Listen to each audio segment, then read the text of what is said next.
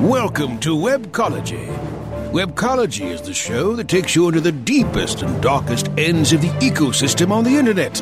Our guides will take you on a journey into web marketing and bring you the experts and the information so that you can further explore the web marketing world.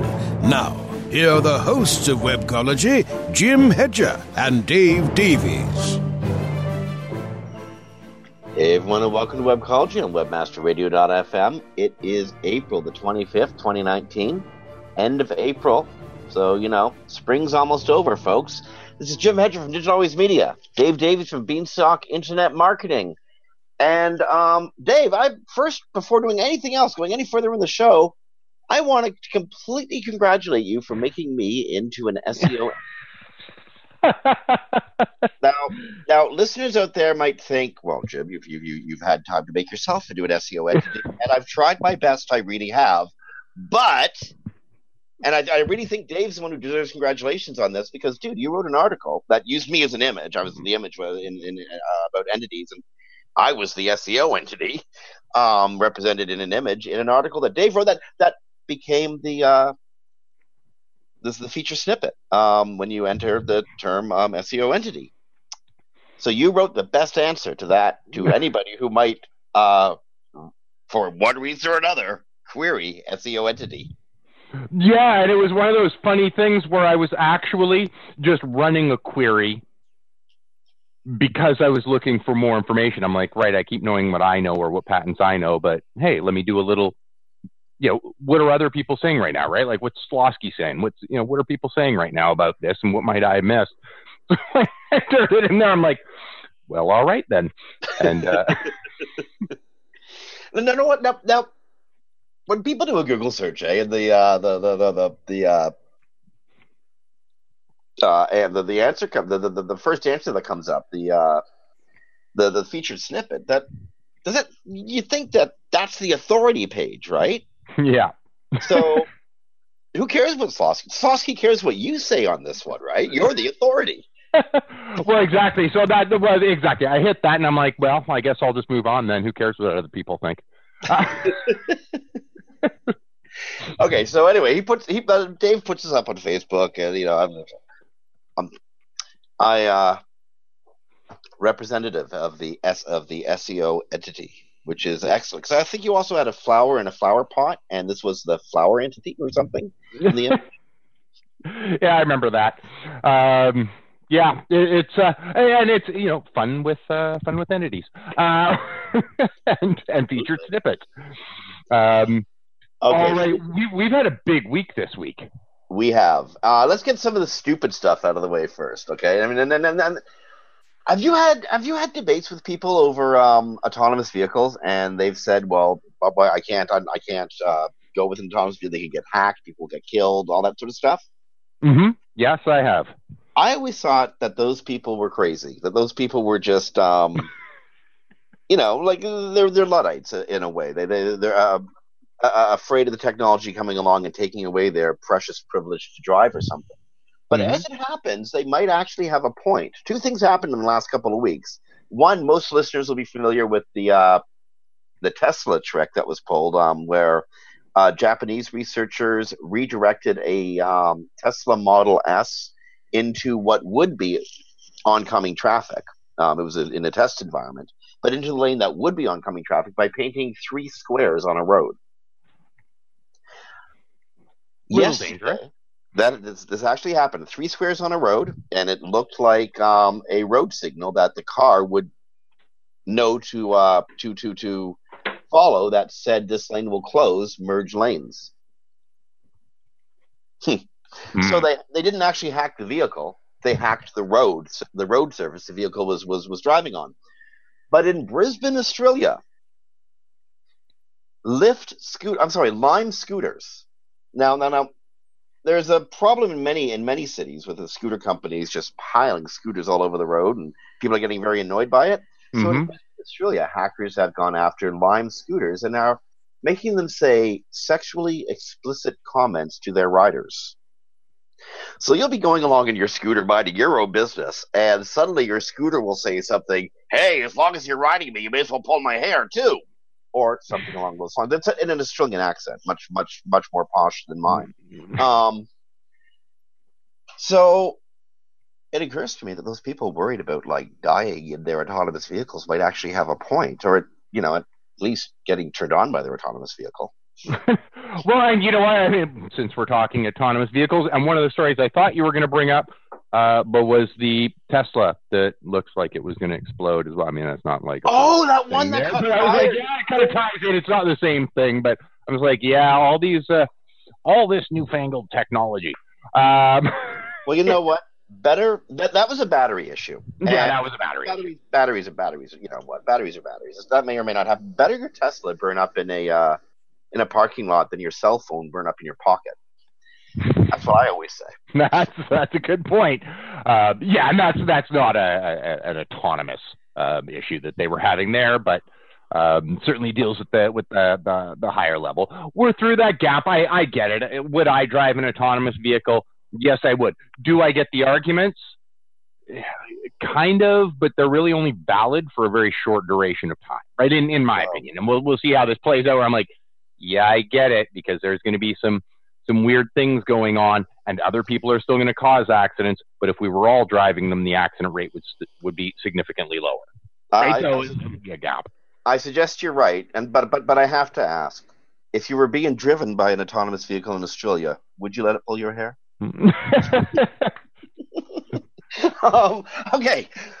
Canada is pissed at Facebook. Canada's privacy commissioner is spitting mad and angry enough to take Facebook to court following an investigation that Toronto Fire Services wants to have a word about this. Following an investigation that showed that Facebook completely doesn't give a damn about Canada's privacy laws. Canadian Privacy Commissioner Danielle Theron is suing Facebook, saying Canadians are at risk because the protections offered by Facebook are essentially empty. I think it's an interesting story in that governments are going after the major social media platforms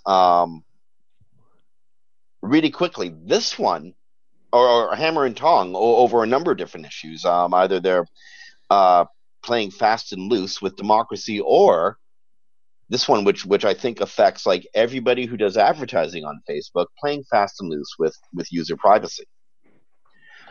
So in Canada, and especially in the province you live, Dave, in British Columbia, there's like incredibly strict privacy laws, eh?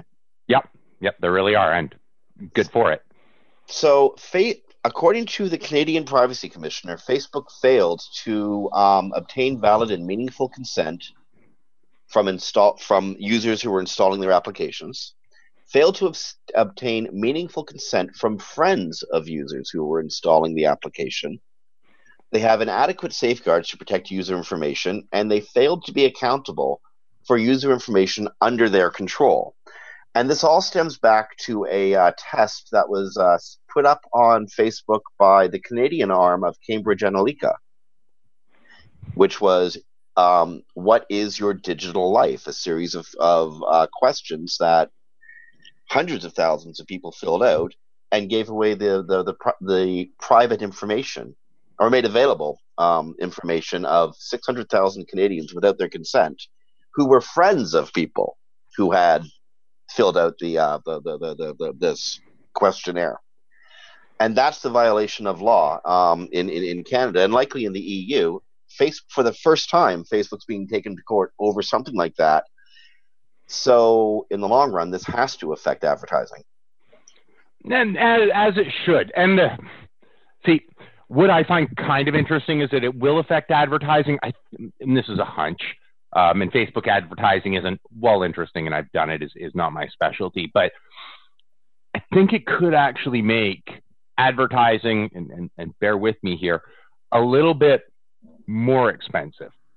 And where I'm going with that, because it would be cheap en masse, right? Like, and so I think we will temporarily sort of take a bit of a hit, right? Rates will go down because there's sort of less going on. because people have to pay more attention to specific laws or whatnot. But every time you start to filter out crap, in my opinion anyway, every time you take some data that was ill-gotten or which may be irrelevant, how many in my friends list are messing around with their profiles and certainly on mass. I mean, I've engaged in enough conversations on whatever CBC's website to go, yeah, everything on your profile is garbage. Not garbage like by my judgment. I mean, garbage by like, this is not real. It's obviously a faux profile. If we can tighten in what people can start to target, it'll make it more expensive on broad marketing, but I think even that fine-tuned marketing, because we will know more, right? We will know that the data that we have is actually one-sided. You're not trying to aggregate information on my friend list that may or may not be valid. You'll be taking exactly what I have said that I am.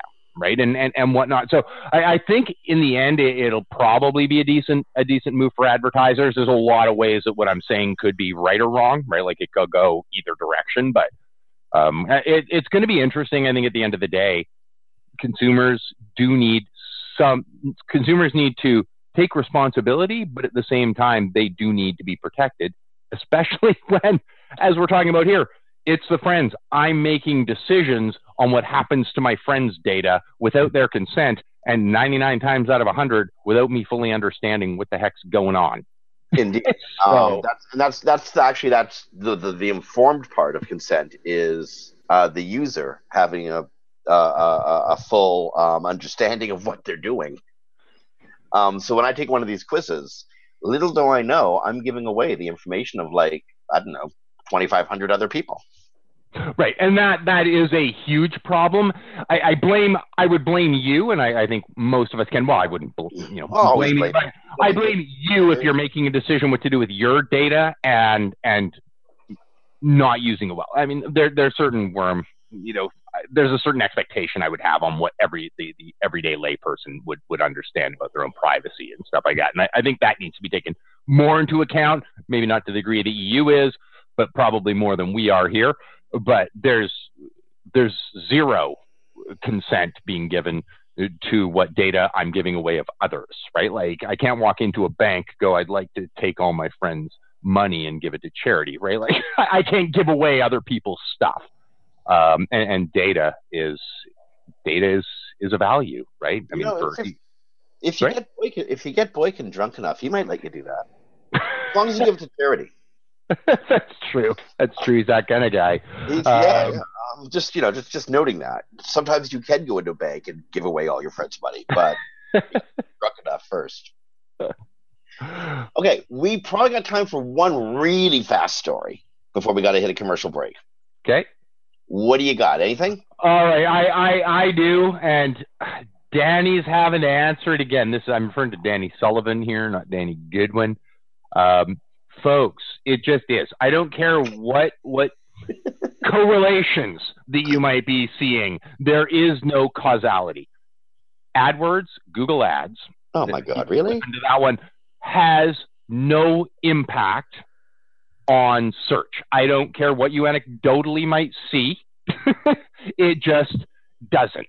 I mean, so many tests have been run, and there is, you can say some overlap. This is not to say you can't use Google Ads to sort of better your organic campaigns, but it's not going to increase your rankings. It just may increase your exposure and thus improve your click-through rate. Yep, that happens. Tests have been done. Has nothing to do with where you rank. These are separate things. I can't believe Danny's probably going, oh my goodness, we were asking about this in 2002. What are you doing, people? Oh yeah, but they gotta trot this stuff out every I don't know why, but they gotta trot this stuff out every couple of years. Somebody asks a dumb question about this, and they got to do the exact same answer matrix, eh? Well, and I kind of, it's funny. I because I'm tired for Danny. Having to answer that. But in defense of the question being asked, I sort of, even I'm exhausted by it. When I was first entering SEO, Back in like 2000, I guess, more when AdWords was kicking in. Did I see some evidence of some sort of crossover? Yeah, I did. Because I was looking anecdotally at like a handful of like projects, right? And going, oh, well, I started investing in AdWords and suddenly the rankings are going well. No, you were working on this thing for like 3 months organically. Then you started AdWords because organic wasn't going fast enough. And that was about the time it started working, right? That's how it played out. But we cycled through people coming into our industry, right? There's a bunch of people bleeding in, a bunch of people leaving at all times. So I guess it makes sense that every couple of years we're going to have somebody go, hey, right, and ask the same questions that have been asked for the last 20 years because they weren't there for it. And that's the sort of the nature of our industry. It is worth noting that there is the theory, which I think I subscribe to, that you can affect people's perceptions of search engine result pages when they see your AdWord and then your organic listing. Mm-hmm. But that's people's perceptions. That is not Google's algorithmic outcome.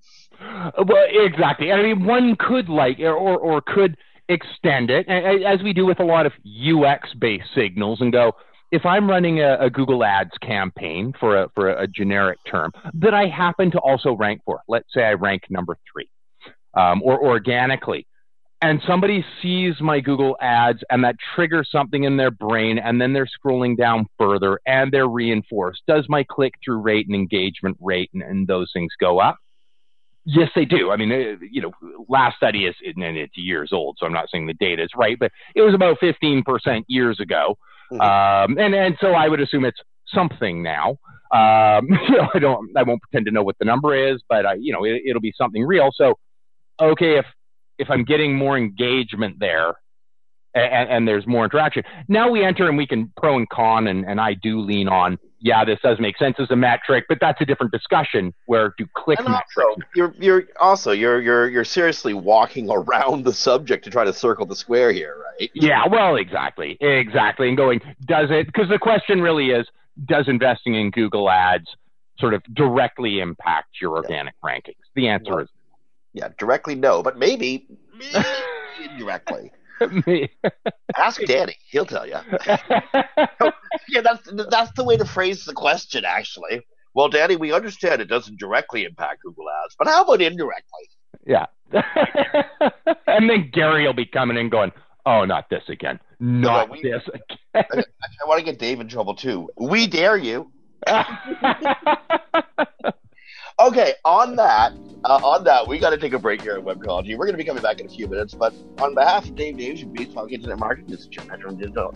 There's always video. You listen to Webcology at webmasterradio.fm. It is the 25th of April, 2019. Back after these messages. Sit tight and don't move. Webcology. We'll be back after this short break.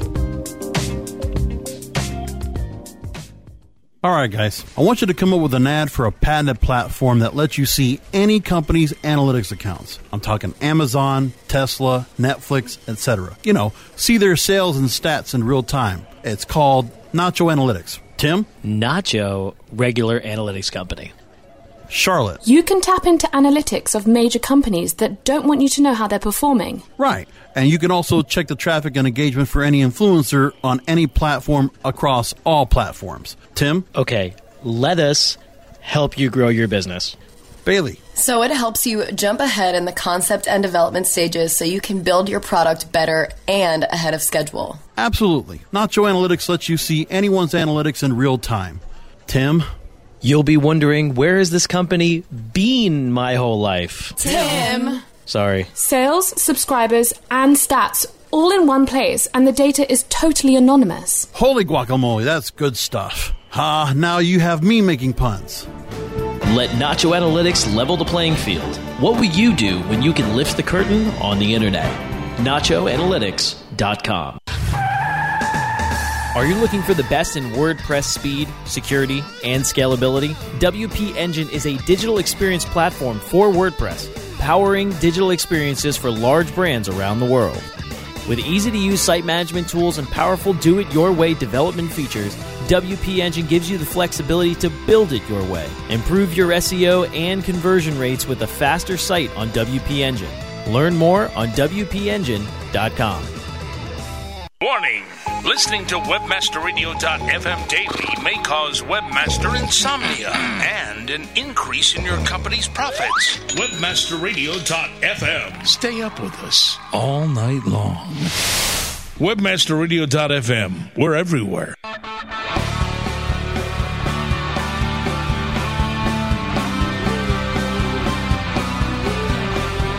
Commercials off. Now back to Webcology. only on WebmasterRadio.fm. Here are the hosts, Jim Hedger and Dave Davies. Hey everyone, welcome back to Webcology on WebmasterRadio.fm. It's the 25th of April, 2019. This is Jim Hedger from Digital Always Media and Dave Davies from Beanstalk Internet Marketing.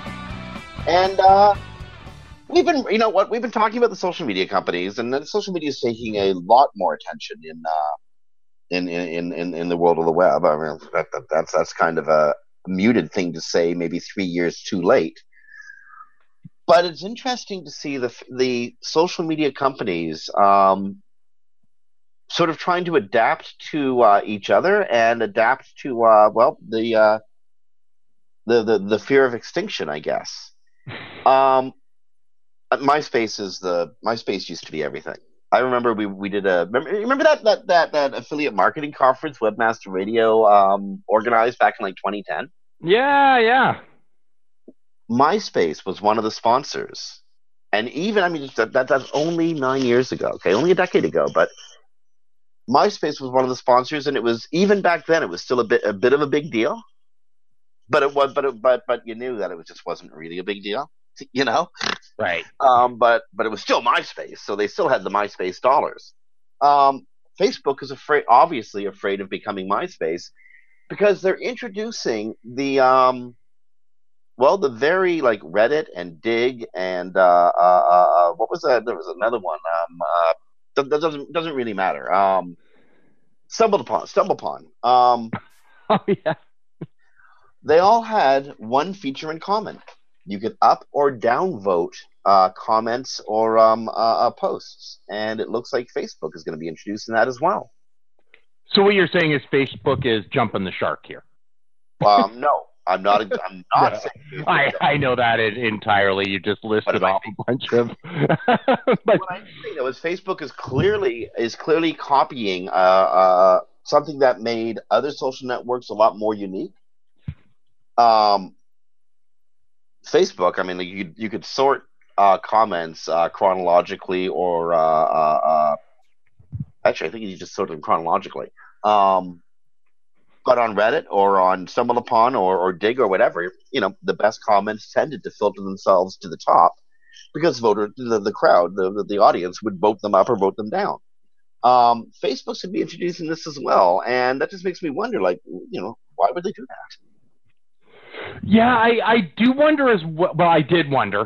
Now I don't really wonder. I think I kind of know from my own usage. Like I try when I'm, you know, looking at things like this, and it is hard sometimes as somebody's, you know, watched Facebook rise. Like we've sort of been there since the beginning, and we're digital marketers.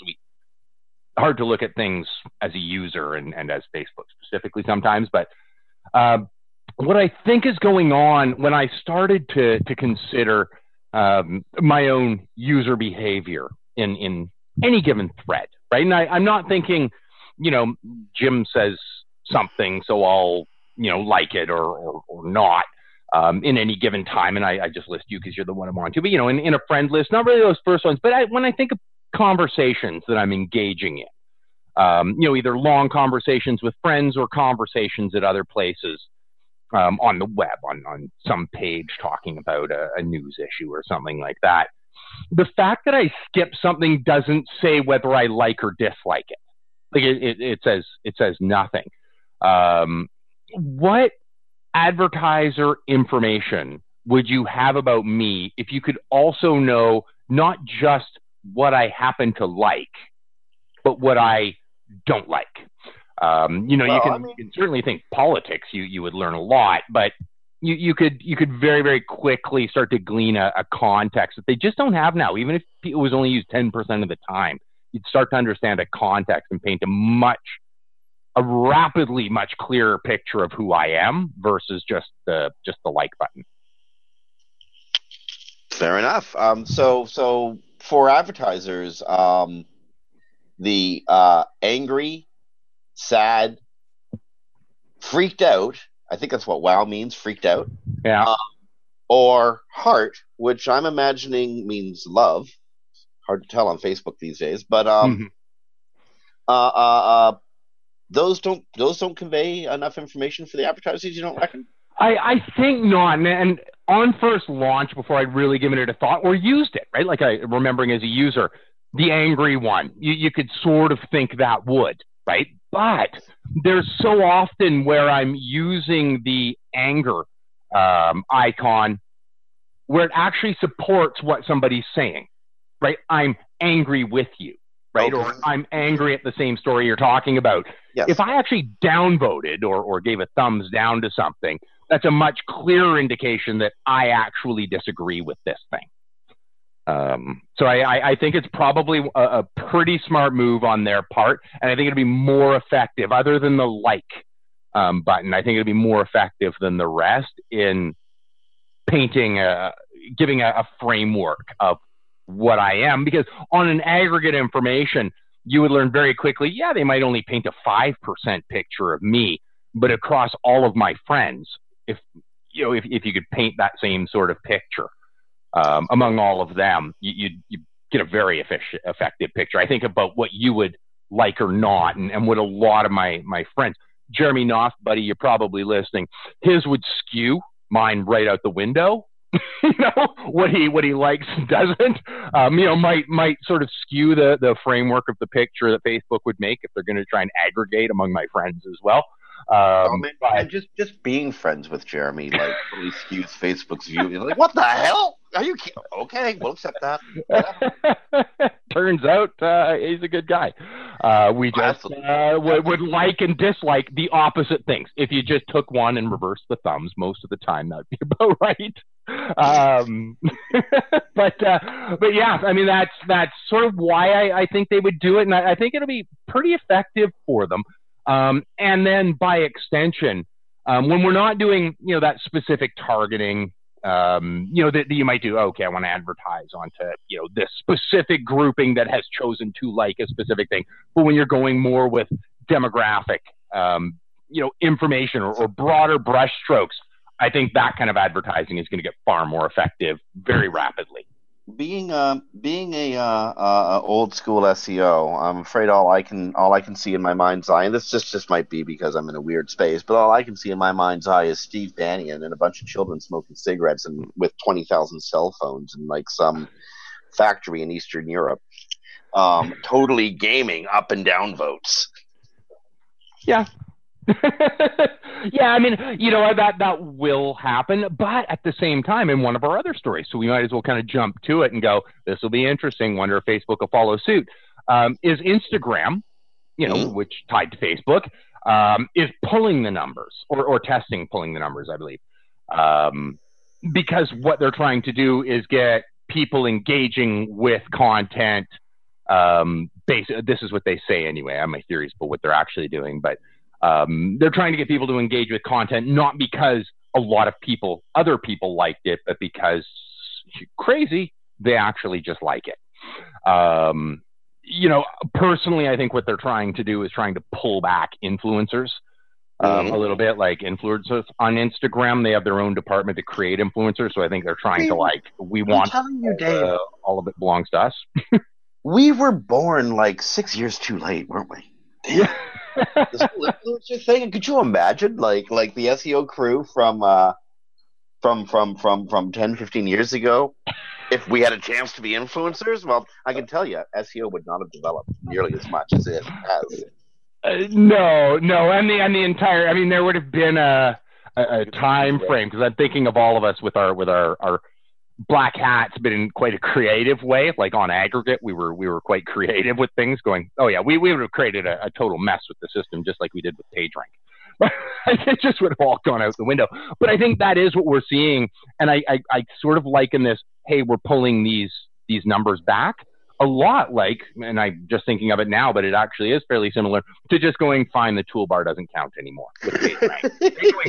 When we give you a number to work with and monetize based on, you break nice things.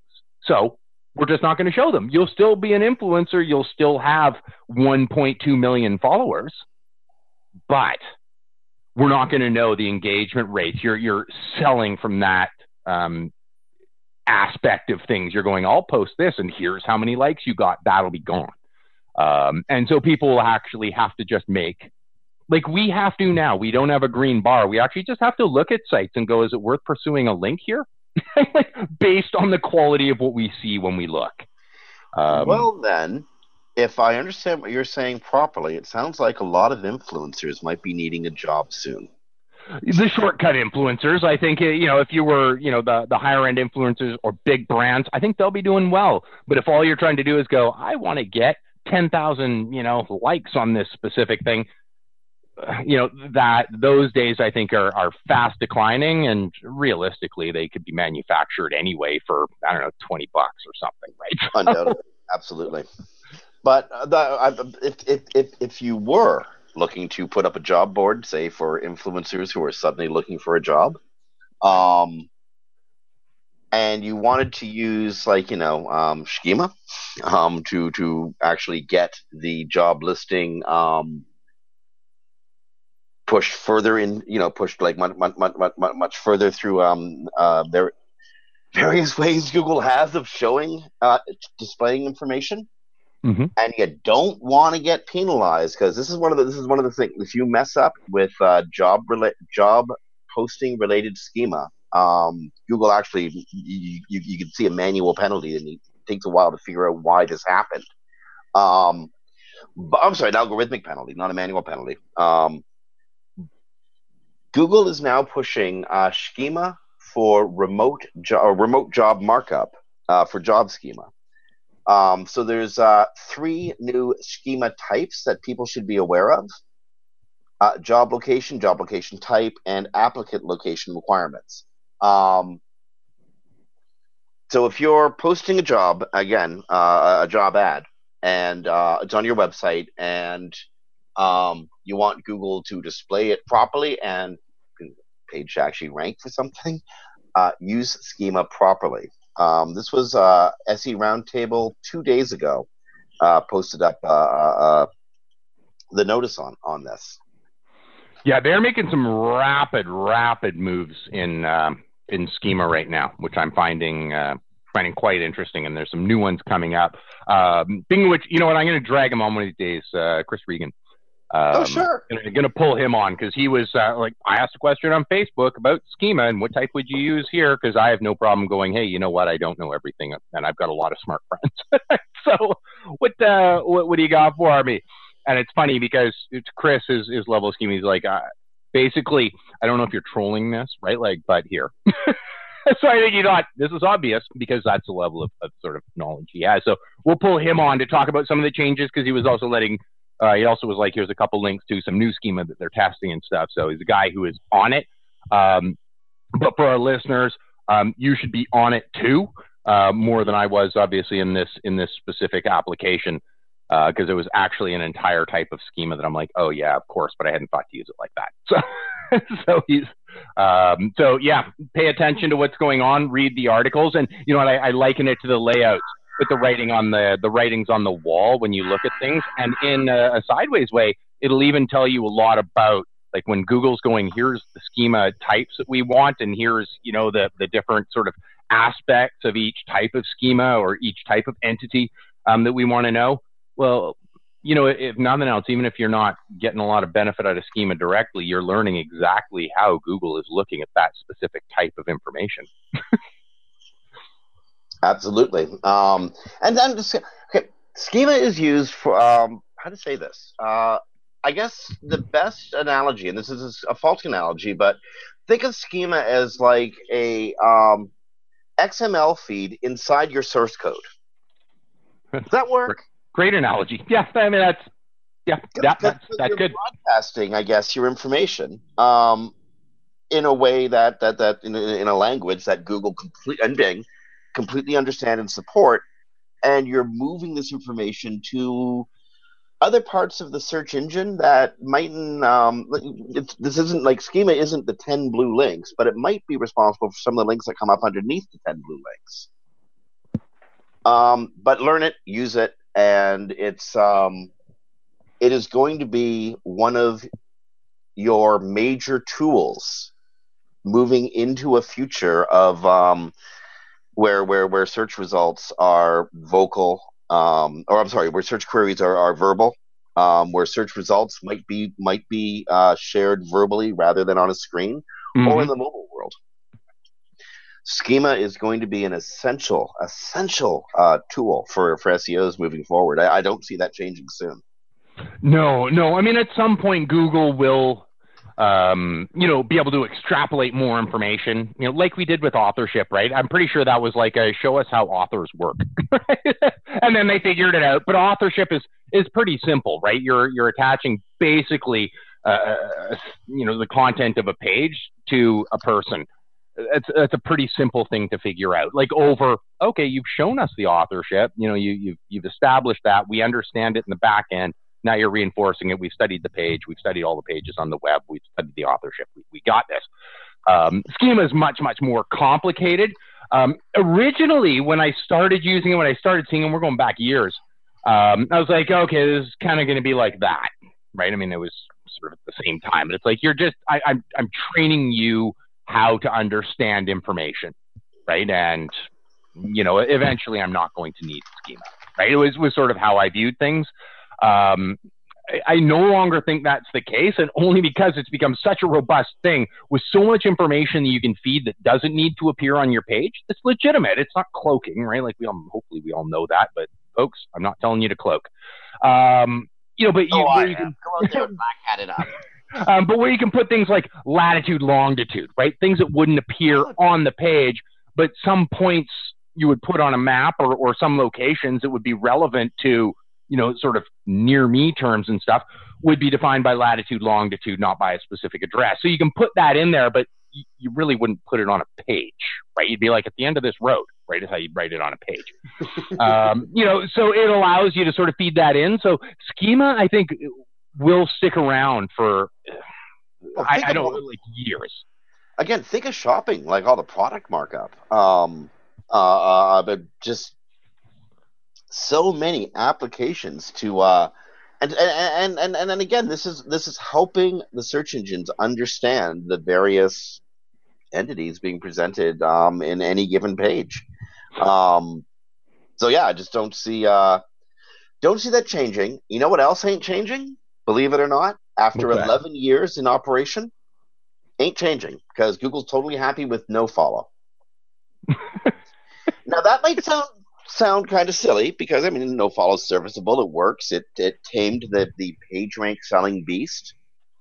But you remember, like when Google finished the Penguin update, and they're like, "Hey, look, chill. Links, whatever. We understand links. We know what's good. We know what's bad. You don't got to worry about it." A lot of SEOs started going, "Well, if that's the case, then why do we care about no follow?" Well, right. Like, let's just pass this juice anywhere we can. Which might be something your Lime scooter says to you if you're in Brisbane, Australia.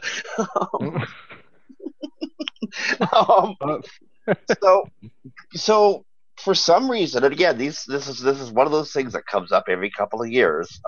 John Mueller's on Twitter, just trying to say, hey guys, chill out. No follow works perfectly well. We like it. It gives us the signals we need.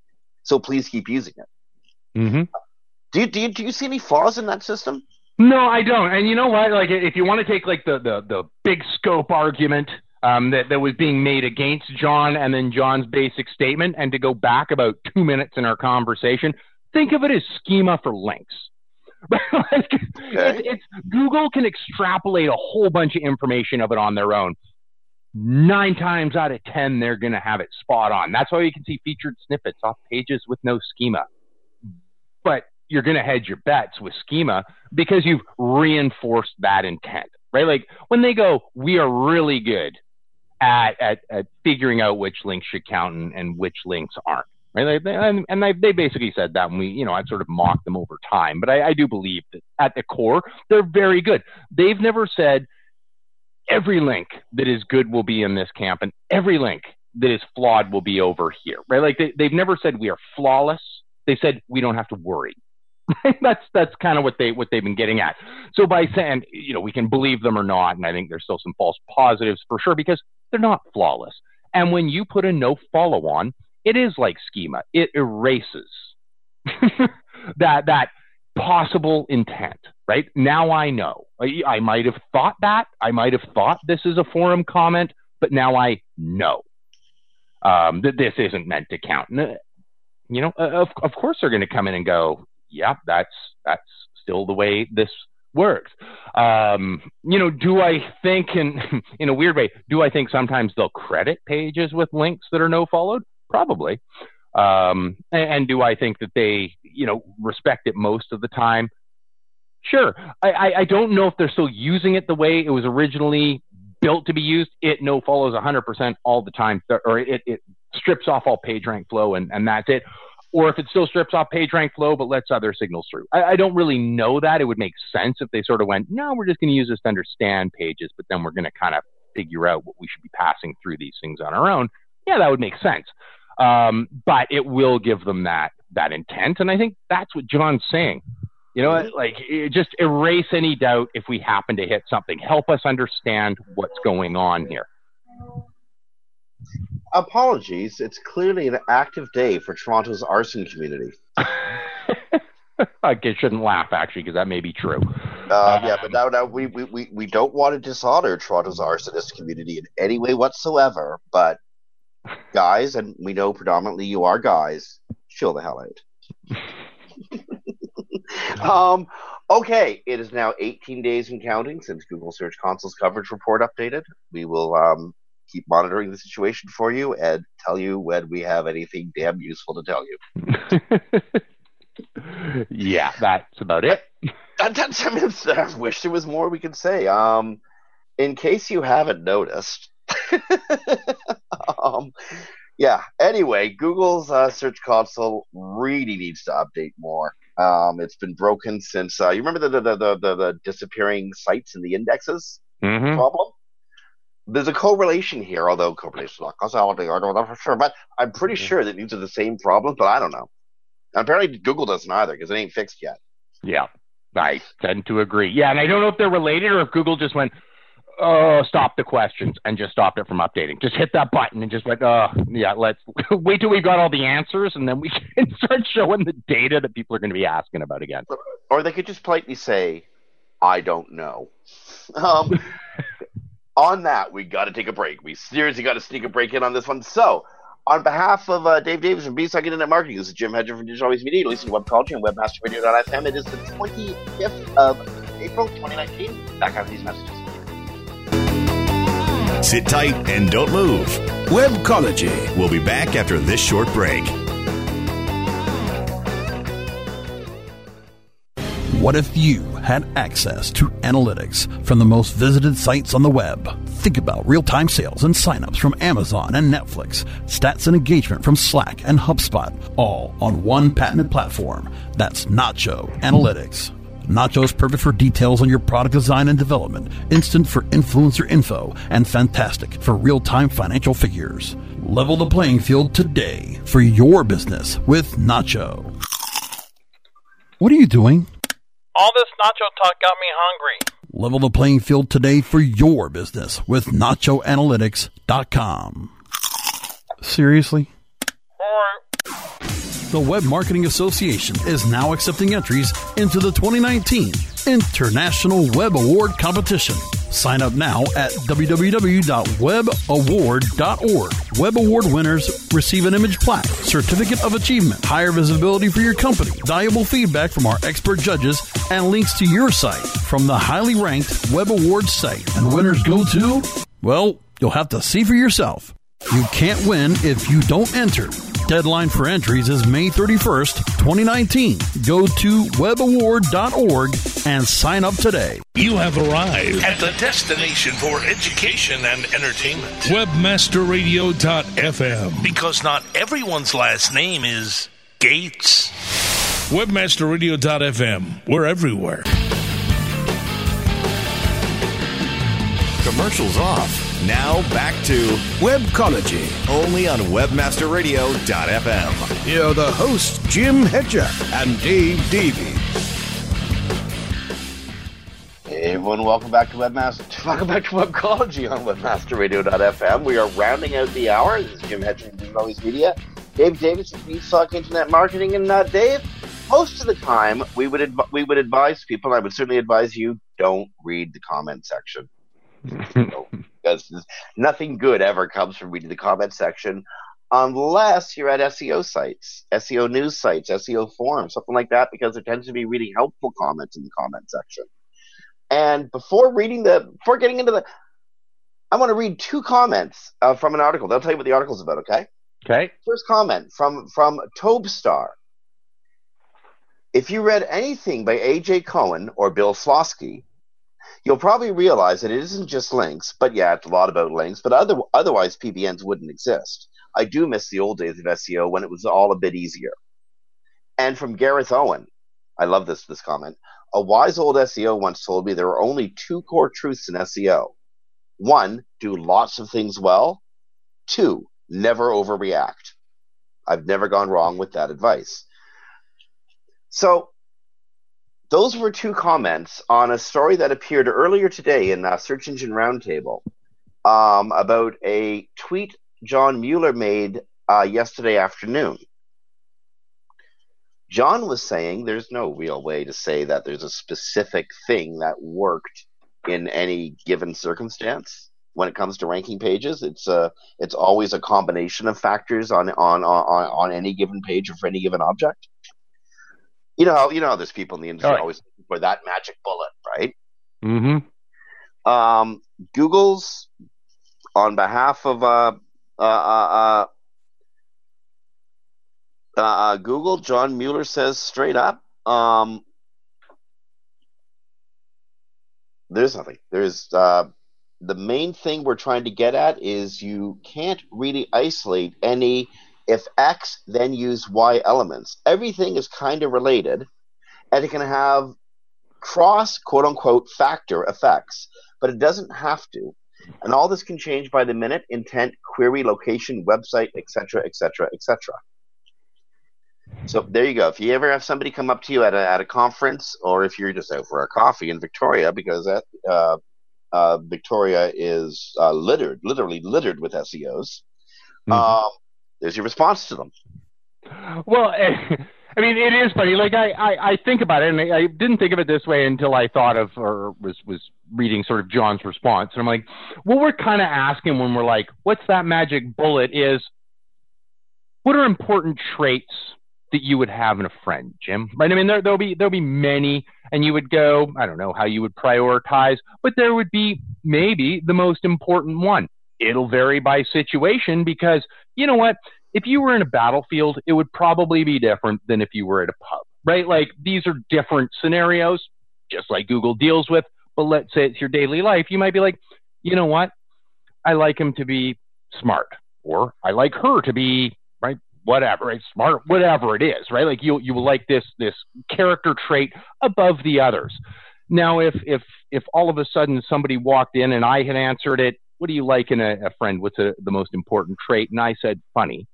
Okay, great. Now, what if that person came to me and the only redeeming quality they had, the only one, was that they were funny?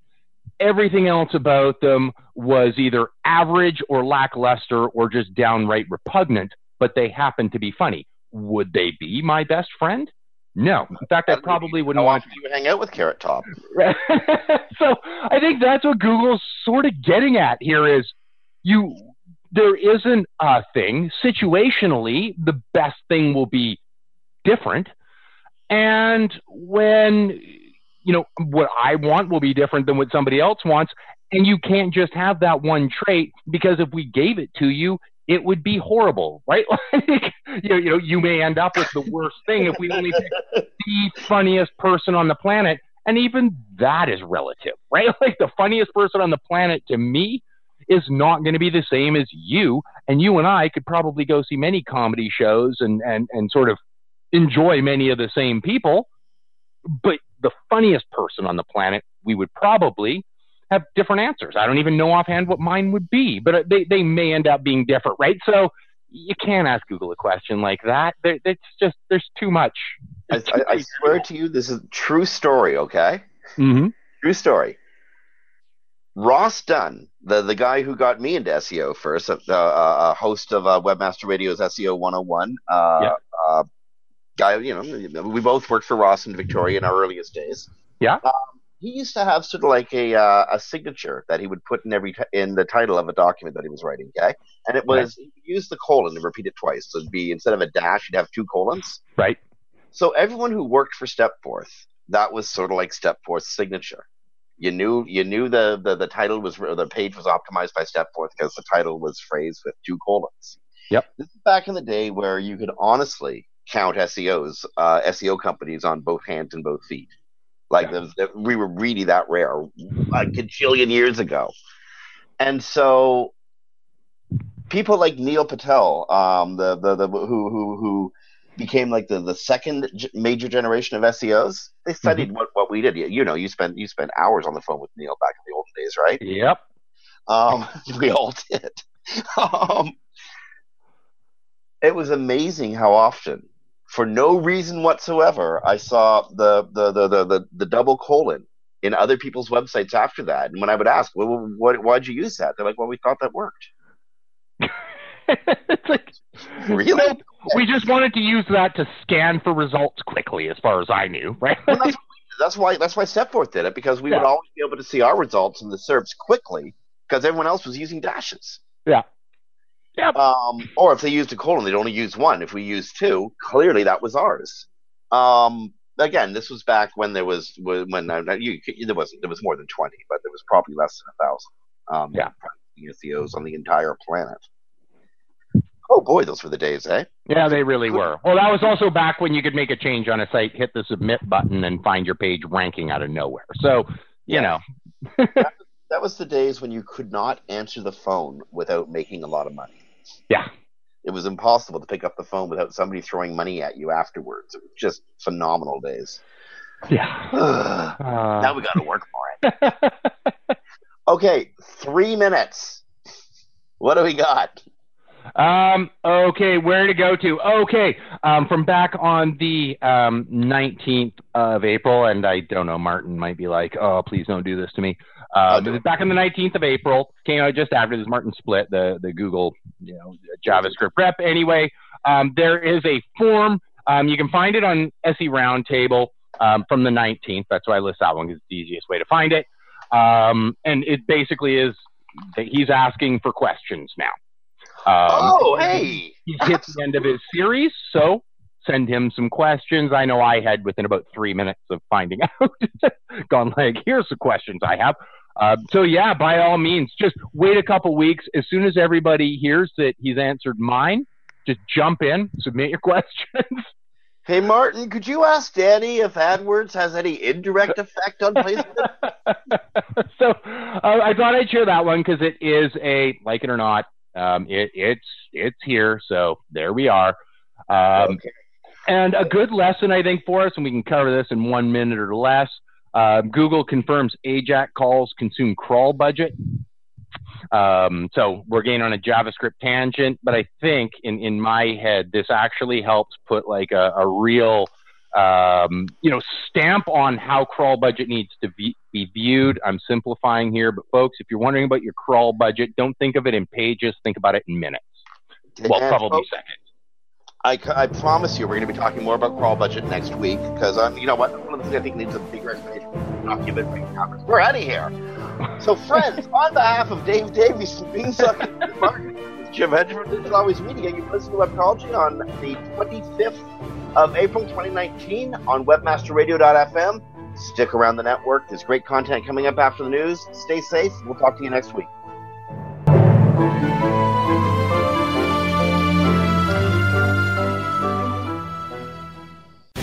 The opinions expressed on this program are those of the guests and hosts and do not necessarily reflect those of WebmasterRadio.fm's management or sponsors. Any rebroadcast or redistribution without authorized consent of WebmasterRadio.fm is prohibited.